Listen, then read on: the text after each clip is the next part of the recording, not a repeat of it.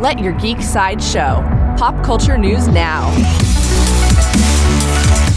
Hi, this is Andrew, and here are your pop culture headlines. Coming soon from Star Wars. In an interview with Deadline, actor Giancarlo Esposito talked a bit more about his character in The Mandalorian, Moff Gideon. He said that the Darksaber is a key to Moff Gideon's past, which possibly has a lot to do with where he comes from and his desire to build a planet and bring it back together. The Mandalorian Season 2 will premiere on Disney Plus this October. New from Viacom CBS. Viacom CBS released a new trailer to announce 23 weeks of new Star Trek episodes. They also announced the release dates for each show.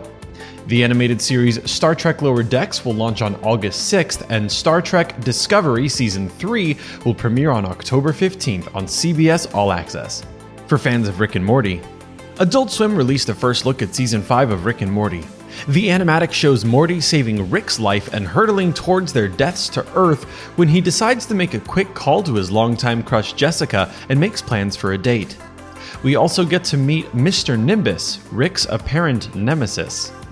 Rick and Morty Season 5 currently has no release date. New from FX.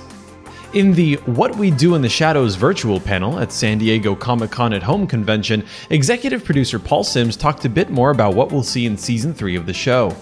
He explained that Colin Robinson doesn't actually know how he became an energy vampire, and we'll learn a little bit more about his history along with him. There is currently no release date for Season 3 of What We Do in the Shadows. This has been your Pop Culture Headlines, presented by Sideshow, where pop culture is our culture.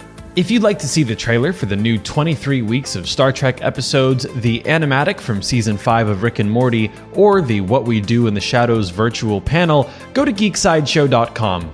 Thanks for listening, and don't forget to let your geek side show.